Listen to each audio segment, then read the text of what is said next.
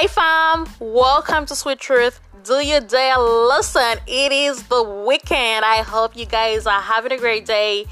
Man, woohoo! We made it to the end of the week. So, today I will be reading from Psalm 35, 1 to 28. By the way, it is double blessing day. That means expect another episode after this one. So, double blessing day. We have so much to learn. It is the Psalm of David, so let's get right into it. And I will be reading from the NIV version. So with that being said, let us pray. Father God, bless this day, bless this word, and bless us. 1 to 3. Contend, Lord, with those who contend with me. Fight against those who fight against me. Take up shield and armor, Arise and come to my aid. Brandish spear and javelin against those who pursue me. Say to me, I am your salvation. So this is David asking God to fight his battles. So even in your life, there's so many battles that we are currently facing. We face so many battles each and every day, sometimes less than the day before, or sometimes more than the day before. So we need to be in a position where we can be still, be in the presence of God, and ask God to help us in those situations, in those battles. Be like, God, man, this is what I'm going through. This is what I'm struggling with. Don't just tell God about your problems or whatever it is you may be going through, but confess those to him. Don't only pray about them, but confess those to him as well too, because remember, there is a difference between confessing and praying. So you need to do everything literally, like pray about it, confess about it, then ask, because the word says ask and you shall receive. So ask God to fight your battles. Ask God for help. Ask God for leadership. Ask the Holy Spirit to lead you, and he will. What a blessing. 4 to 8. May those who seek my life be disgraced and put to shame. May those who plot my ruin be turned back in dismay. May they be like chaff before the wind, with the angel of the Lord driving them away. May their path be dark and slippery, with the angel of the Lord pursuing them.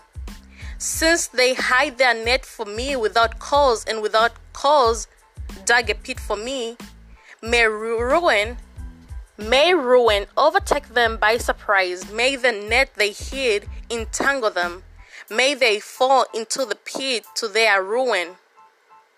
So what is this trying to say? Basically, may the enemy fall into his own traps. See, the enemy thinks he got you, like he's set up all these traps for you.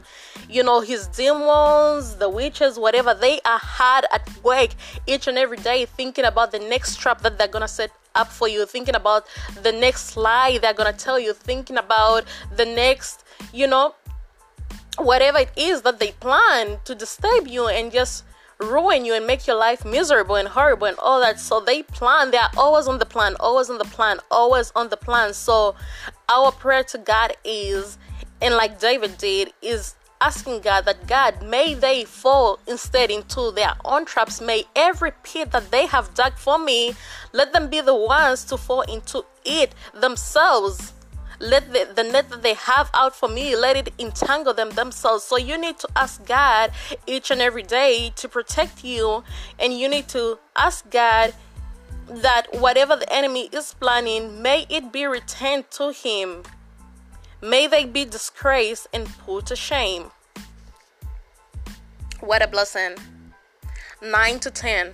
Then my soul will rejoice in the Lord and delight in his salvation. My whole being will exclaim, who is like you, Lord? You rescue the poor from those too strong for them, the poor and the needy from those who rob them. So God is a protector.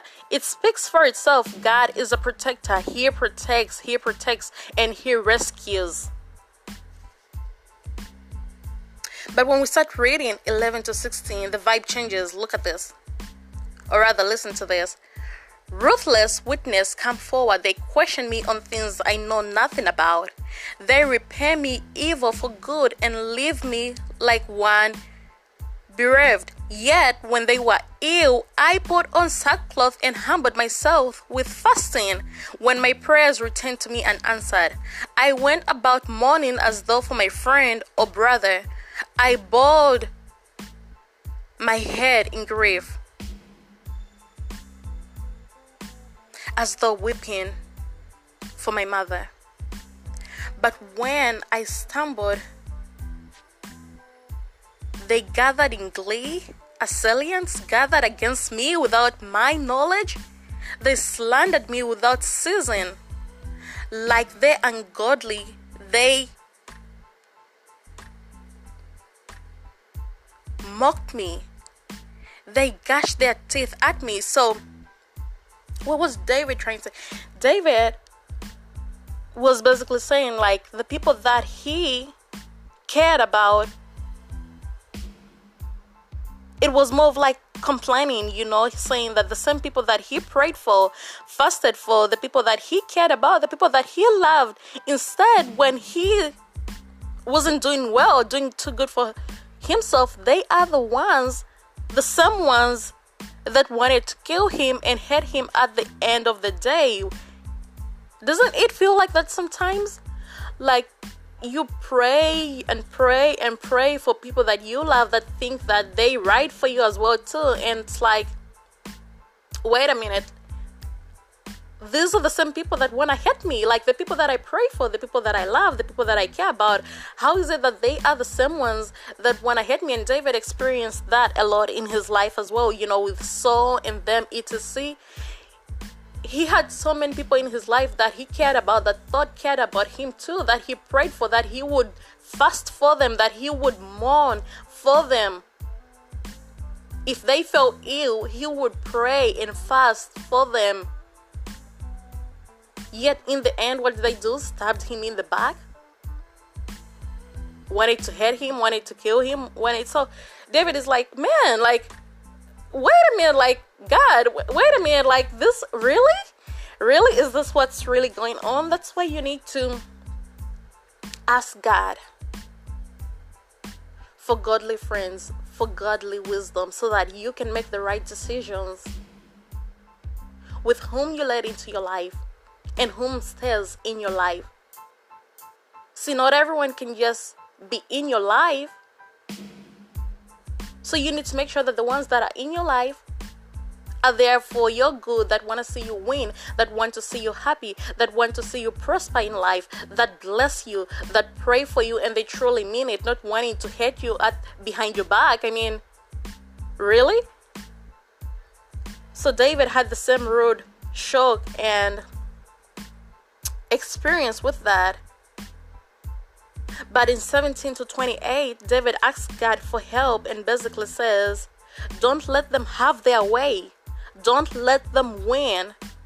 But let everyone who's on my side be glad and shout for joy. And you're going to see that in a minute. And it reads, how long, Lord, will you look on? Rescue me from their savages, my precious life from these lions.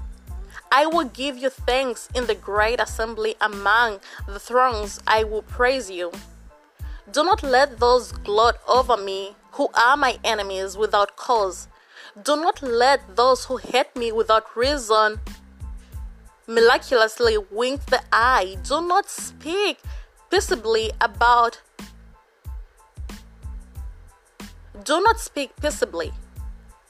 but devise false accusations against those who live quietly in the land. They sneer at me and say, aha, aha, with our own eyes we have seen it.